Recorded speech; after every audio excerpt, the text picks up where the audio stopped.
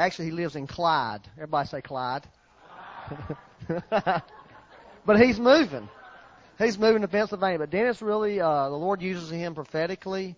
He's the only person, can I hold this for a second? He's the only person I know who brings his message and lets me review it before he gives it. That's pretty good. But these are words that the Lord's given to him, praying over our church. And I think, Dennis, when I was praying at the beginning of this year about people I wanted to come to the church, Dennis was one of them. So I think he's had very fruitful ministry in this church in the past. So let's just give Dennis a welcome.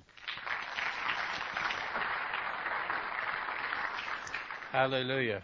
I really hate to get up here after our sister did that wonderful job of preaching.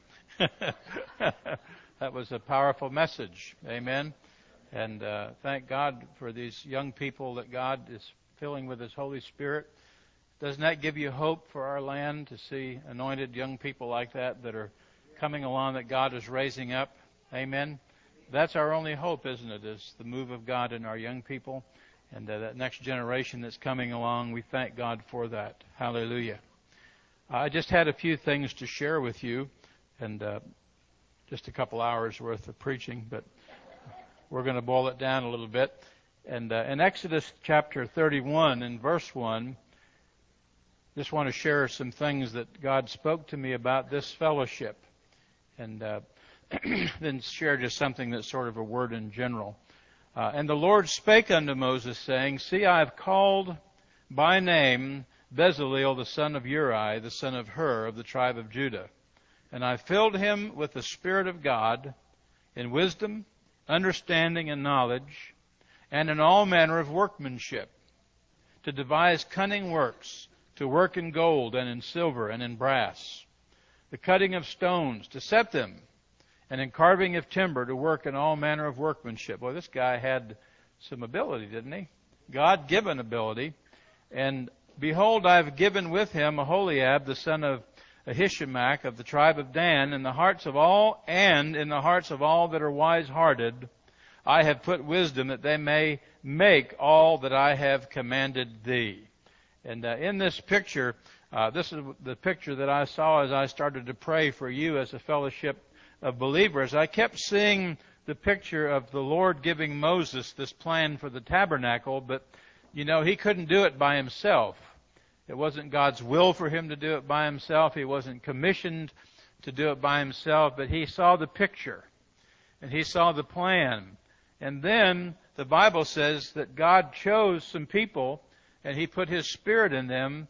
Now, if my understanding is correct, all these Jewish people basically were nothing more than laborers. They'd spent their life making bricks as slaves.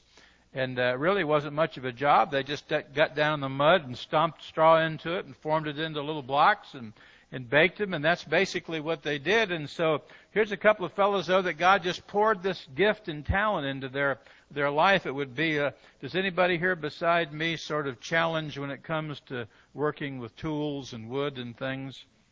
Yeah, there you go. It's a sort of, in some ways, it's a blessing because your wife never expects you to do anything. So, honey, I really love to do that, but I just really don't know how. And poor Rusty doesn't have a chance, does he? He's got probably a honey-do list a mile long. Do you, Russ? At least, yeah. That doesn't mean he does it, but he's got the list anyway. And so God gave Moses these men to bless the work of God and to be involved in actually the carrying out of the vision. In the church that I'm connected with, they're doing a course right now called Dream Interpreters. Dream Interpreters. And the thought behind that is that God gives a person a dream, and then He gives gifted people to that person to help them carry out or interpret that dream and make it become reality. Every dreamer usually needs some dream interpreters to work along with them. And every builder needs a contractor needs builders to work with him. Every visionary needs counselors and people that can help make the vision or the dream become real. God doesn't now where does the dream start? It starts with God. See, this wasn't Moses' idea. But it was God's idea. It was God's dream to have a tabernacle that the people could worship at. And it was God's dream of what it was going to look like and what the furniture was going to look like and what the priest was going to wear. And I'm glad we don't have to dress that way nowadays. And I'd have to have a separate vehicle just to carry all the gear along. Amen? But, thank God that things are simpler in some ways. But God still has dreams. He still gives vision to the church. He still raises up visionaries. And I see Him giving Brother Byron the vision, but then giving other men and women the ability and the gifting to carry the vision out. And you were speaking earlier of unity. And that's really what unity is all about. I was in a church one time as a pastor. I was the founding pastor there. And there are certain areas that I'm gifted in. And there's certain abilities I have. But then there's other things about me that after a while really irritate people. I have shortcomings, in other words. There's things that people expect out of us sometimes that we're just not really able to deliver. How many can relate to what I'm talking about? And I had a man that worked beside me that really was there to be a co-laborer with me. And, all the things that I lacked in, he had. You see, but there were areas that he was deficient in, and that's the areas that I was strong in. And I was the visionary and the one with the vision, but he didn't really see fit at that time to sort of put his 2 cents worth into the pile. And so a lot of times it left me kind of hanging in the wind, so to speak. And it sort of left my nakedness exposed, because the areas that God had gifted him to be a strength to me, I think in a sense he was saving that for a later date. If you know what I mean. When he'd get his chance at bat. And I think the mark of every good minister is that they're willing to work in another man's vineyard. And they're willing to do it not so that they're getting the glory, but so that the vineyard is a success. And, if our whole goal in ministry is to be the success ourselves and for people to have a name and to have a ministry and to have fame, then we may not be seeing it correctly. But if our desire for ministry and our desire for success is for somebody else to make them look good, then I believe God can bless a heart that's like that, that's willing to serve others and even to see them get the credit for what you're doing, but it doesn't really matter because you're just waiting for the day when Jesus says, "Well done, thou good and faithful servant." And so that's the kind of hearts that God is looking for, hearts that are humble and hearts that have the bride, that hold that vision of the bride. You see, it's not Byron's bride. It's not my bride, and it isn't yours. It's his bride. And we're all commissioned to work and be part of that bride, but also some of us are commissioned to help the bride become beautiful. Amen? Not beautiful for ourselves, but beautiful for the Lord. And so the body of Christ isn't one or two gifted individuals, but it's a true body in every sense of the word. We all need each other and our respective giftings and callings if we're going to see the work get done. And you may say, well, look around, we've got the work done. What is there left to do? Friends, all this is just a meeting place. I mean, if you think this is the church, then, we need to have a prayer line and pray for you because, you're just, well, I don't know what you are. You're not awake, that's for sure. You need to wake up and smell the coffee. See, the church is the people, isn't it? It's who we are, who we're becoming in God, who God is shaping us to be and what He is doing in our midst. We're the church. This is just a building. It's not the church. If this building ceased to exist, would the church vanish and disappear? I hope not. I hope you're not here because of the flags or the carpet or the sound system. I hope you're here because of Jesus, because of one another. And so the Lord said that He's bringing a new sense of cohesion to the work here. He will accomplish this and as you allow Him access to your hearts and minds. In other words, it's not just an automatic thing, but you have to say, God, here I am. Lord, I'm willing. Go ahead, fill me, give me wisdom, give me grace. I'll get plugged in. I'll do whatever you call me to do. Whatever way you gift me and anoint me, I'll be a servant. He works where there's harmony and unity. He has a quality of life and power to release into your midst, the like of which you haven't yet seen. So I don't know what you've seen, but God has something for you that you haven't seen. He's got a quality of life, a quality of anointing and power for you that you haven't walked in yet. You may have walked in some things and seen some things, but you haven't taken hold of what God has for you yet.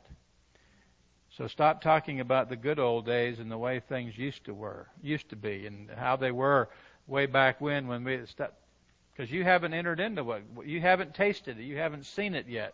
You might have seen hints of it, you might have had a little taste of it, but friend, there's more ahead than that you've ever left behind. You might feel like you've come a long way, but God said you just started the journey. You're just getting started. Then the Lord told me to pray for those who feel that they're like Bezalel, or maybe you're in Aholiab, and God is anointing you to build the kingdom, but you're just sort of needing orders from a Moses. You know, now these fellows didn't know what to do. They just had all this gifting and talent, but Moses said, okay, I know what this thing's supposed to look like. And they'd do something and say, this it? No, that's not quite it. They do something else. Is that it? Well, there it is. You got it. That's it. See, every gifted Aholiab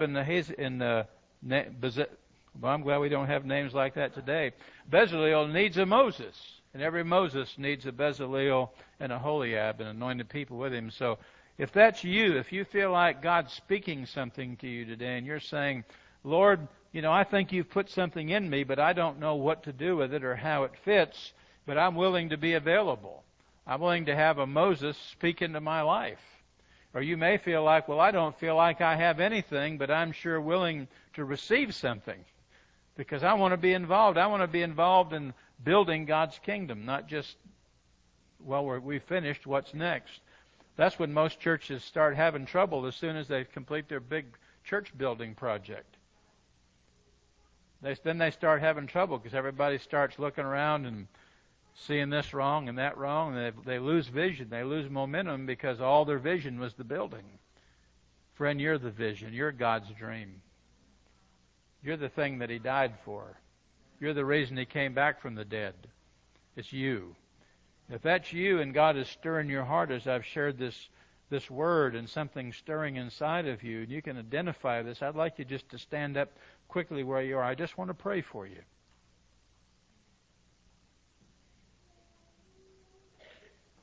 Hallelujah. Thank you, Lord. Thank you, Father, for the Bezalels and the Aholiabs of life. Thank you, Father, for those that are willing, Father God, to be used, to be servants. Pour out something special in them today, I pray. I pray for them, Father, that the giftings that you have put in their life will not be wasted.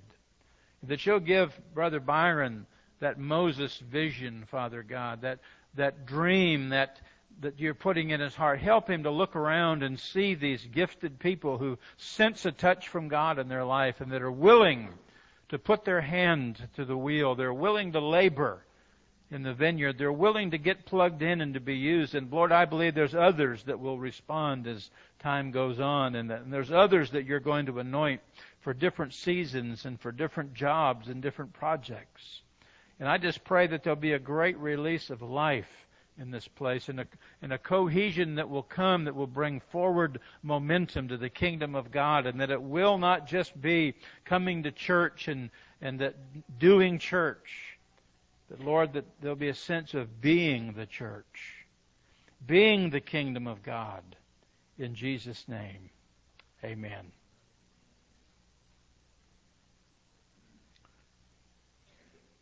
Hallelujah. Someone once said when God wants to get something done, He always calls a busy person to do it. Did you ever notice that? That people have so much going on, they're invested in so many things, and then someone wants them to give them another project. And that the people that are sitting around doing absolutely nothing hardly ever get asked to do anything. There's a good reason for that. That's why they're sitting around doing absolutely nothing now. Hello? You think we ever get too old? When my dad was 79, he bought a pickup truck and a 16-foot flatbed trailer. And he went back on the road. My dad was a over-the-road truck driver for years, amongst many other things. And he told me, he said, if this business goes good, he said, a couple of years from now, I'm going to get me a bigger truck and a bigger trailer. I'm thinking 79 years old, making plans for the future. Well, you know what he did last week? He's 81 now. He bought the bigger truck, and he's having a 25-foot trailer made. He's getting ready to haul a load of stuff from Fort Wayne, Indiana, all the way up to Massachusetts. He goes out to the 81 years old. Goodness sake.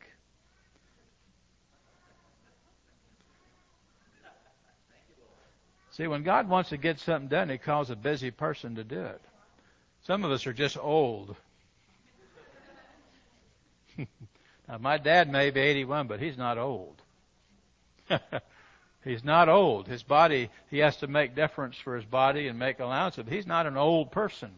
See, some of us are just old. We need to get over it. We need to have an infusion of youth and fire. We need to have an infusion of God breathing into us His Spirit so that we can be stirred up. Hallelujah. Get busy.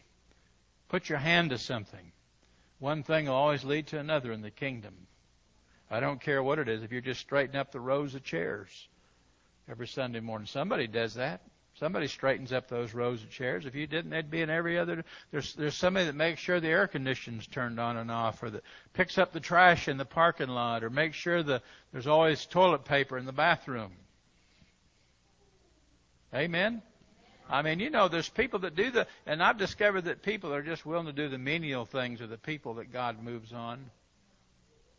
So I just want to encourage you. God's going to release vision for this church, more than what's been released. Or He's going to confirm the vision that has been released and add to it. But it's going to take more than one person to take it forward. It won't happen if there's just a Byron, if there's just a Moses. One person can't do it. It's not God's will or plan that they should. Jeremiah 29 verse 4 says, Thus says the Lord of hosts, the God of Israel, unto all that are carried away captives, whom I've caused to be carried away from Jerusalem unto Babylon. Build houses, dwell in them, plant gardens, eat the fruit of them, take wives, beget sons and daughters, take wives for your sons, give your daughters to husbands, that they may bear sons and daughters, and that ye may be increased there and not diminished. Now here's a people that were carried away into captivity. And God said they're going to be gone for 70 years. Now the false prophets were saying, hey, this will be over in no time. Don't even unpack your bags. You're just going to be here for a little while. And, they'd break these yokes. And then Jeremiah came up with a yoke of iron. And he said, well, you might have broken that wooden yoke, but God said He's made one of iron. And you're going to be here for the whole full term. And here's what God says to do. You better settle down and make the best out of your situation. Build homes, have gardens, have families, get married. And then He said, pray for the city. Seek the peace of the city, whether I've caused you to be carried away captives. And pray unto the Lord for it. For in the peace thereof shall ye have peace. In other words, as the city prospers, so shall you prosper. As the county prospers, so shall you prosper. And I heard the Lord say that He's gifting you with a powerful cadre of prayer warriors. Prayer warriors. And God has given you a mission and a commission to bless this region of the state. He's calling you to stand in the gap and call down His blessings over the region. He wants you to stand for the city and the rural areas. He wants you to call down His blessings on the businesses in the community at large. Now, if you don't do it, who will? Now, we live in a day, in fact, it's been almost 8 years ago that God gave me a word, and He said that this nation was in a birthing mode. And He said the church was in the birthing mode, but they're birthing two different things. And He said we're going to begin to see an increase of disasters in our land, natural disasters. They were going to increase in frequency, and they were going to increase in intensity. In other words, there are going to be more natural disasters in America than we'd seen in maybe ever. And there's not only going to be more of them, they're going to be worse than they'd ever been. Now, that was about 7 years ago when God told me that on New Year's Day. And I started proclaiming that and sharing it, wrote it in several newsletters. And I've just been watching that unfold. Have you ever noticed? God said that the weather patterns were going to begin to change. And that where people didn't get quite enough rain, now they're getting too much rain. And where they had too much rain, there wasn't going to be enough rain. There's going to be all kinds of just strange weather patterns. And it was going to bring disasters, financial disasters. God said that He wasn't judging, that this was not His judgment on America in the sense of God sending it, but God said we were reaping what we have sowed as a nation. In other words, as a nation, we have planted these seeds of destruction. Every time we murder a little baby in abortion, we plant a seed. Every time we give false witness in a court, we plant a seed. Every time we lie about somebody, we plant a seed. Every time our nation does something crooked and underhanded as a government to some other, every time we do that, we plant a seed of our own destruction. You see, and the trouble is nobody has been praying for crop failure. And these seeds are birthing. See, these things that we've conceived in the Spirit are being birthed. But God promised, He said, if we'd stand in the gap, if we begin to pray like these people did, they were in a heathen nation. Maybe one of the most heathen, godless nations on the earth. I don't know. Babylon was pretty heathen. It still is. But I'll tell you, I don't know too many more heathen nations than America. I haven't been to every country in the world, but I've been to a few. I'll tell you what, we've got some good, wonderful, fine Christian people here. But if my hope was in our government and in our nation, I'm afraid I'd be walking in fear and dread. Because there's nothing that I can see that gives me any hope or anticipation of the blessing of God, except if the church stand in the gap and pray. And God's calling you and commissioning you to do just that. If you want to see your area blessed, you better pray. If you want to see businesses be blessed here, you better pray. If you want your life to be blessed here and you want to have peace here, you better pray. Because if trouble comes here, friend, guess what? It's not going to bypass your door. You're going to be right here in the middle of it. If you want God to judge America, just think about that for a minute. You're here too. I want God to give America mercy. We need mercy. Now, some of us want mercy for us and judgment for everybody else. God, give me mercy and give him what he deserves. Hello? But God's calling us to stand in the gap and pray for mercy. To pray for things to be held back so that we'll be able to live in peace and preach the gospel. Because as this area prospers, it's going to affect you and touch you as a church body. And God's commissioning you. Who are the prayer warriors here? Would you stand up, all you prayer warriors? And prayer warrior wannabes. Maybe God's stirring your heart to be a prayer warrior. Amen. I don't know if you've heard of anything called harps and bowls. Have you heard of harps and bowls? So that's not new here to you. 3 or 4 years ago, God spoke to me and said there's coming a new sound to intercession. I didn't know what he meant, but I just saw worship and praise intermingled with it, and I didn't know. So then someone mentioned harps and bowls, and I thought it was some kind of a covered dish dinner with music. I don't know what it was, but I just experienced for the first time myself just a couple of weeks ago. It was really powerful. And if you aren't doing that, I just would urge you to get involved in that. But Father, we just thank you for great release upon these intercessors, that there would be a prophetic anointing and a prophetic release upon their lives. God, that they wouldn't just be praying what they know about, praying their will in the matter, but God, you would pour out your Holy Spirit on their life and begin to birth prayer in them, Lord. Intercession in them, Father, that actually shakes the walls of Satan's kingdom. Lord, that you would use them, Lord, to just go into the darkest, deepest depths of the spirit world, Father God, and shine the light of God into it in the name of Jesus Christ. That you would let them speak words that are so filled with power and anointing, Father God, that it just causes Satan to tremble in his footsteps, Lord. Lord, that causes demons to retreat and captive people to be set free. Lord, we pray for a mighty move in this area, that this place would be known as an epicenter of an earthquake of God, of number 9 on the Richter scale, Father God. Lord, do a mighty shaking of the Holy Ghost, and let it be centered right here in this place, and let it affect this whole county and this whole region, for you have called them to impact this region of the state, Father. And you're commissioning them to do it, and you're blessing them and giving them authority and anointing to see it done in the mighty name of Jesus Christ. And the church said, Amen. Praise God. Number 3 in 1 Samuel 16, it's the situation when the evil spirit would trouble Saul. And the Bible says David took a harp, and he played with his hand, and so Saul was refreshed and was well, and the evil spirit departed from him. And that's a pretty powerful picture of what anointed music can really do. And I see God doing something in the realm of music, just as I saw that picture of, heard that word of a new sound coming to intercession. God has been speaking to me about something different coming in the realm of music, and the vision is getting a little clearer all the time. In fact, as I got this word for you, it helped me to clarify a little bit what I was seeing. I see some radical minstrels being raised up by the Lord. I mean, really radical minstrels. Now, that's not a new thing, radical minstrels. And, we have some pretty radical people making music right now, so that in itself is not necessarily a new thing. The thing that marks them as radical isn't their style of music. It's not some new radical style of headbanger music or something or what have you.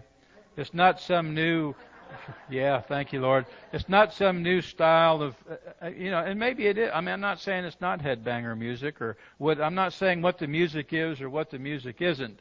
But what I'm saying is that's not what marks them as being radical. The thing that marks them as being radical is the form of ministry they have in the Lord. That's where the radicalness is coming from. And I believe that many of us want to see change and something different, especially young people. Young people are never satisfied with things the way they are. I believe God made them that way. That's not a bad thing. But it's just when we try to change it using our own methods, or just to make change for change's sake, it doesn't always turn out the way we thought it should, because the next generation comes along and they're just as dissatisfied with what we changed as we were with the thing we put our hand to, you see. And so it's not just changing things for change's sake, but these people are going to be like David of old, who played his harp in such an anointed fashion that it ministered peace to a demonized Saul. Their ministries will not be confined to music, but I saw God releasing His power into the setting as well. I can remember many years ago I write music and sing and play the guitar, and I was invited to go to this youth thing many years ago when I was not much more than a youth myself. And I remember standing up and just singing a few songs that God had given to me, and as I began to sing these songs, all these young people began to cry. And I was thinking, Lord, my singing isn't that bad.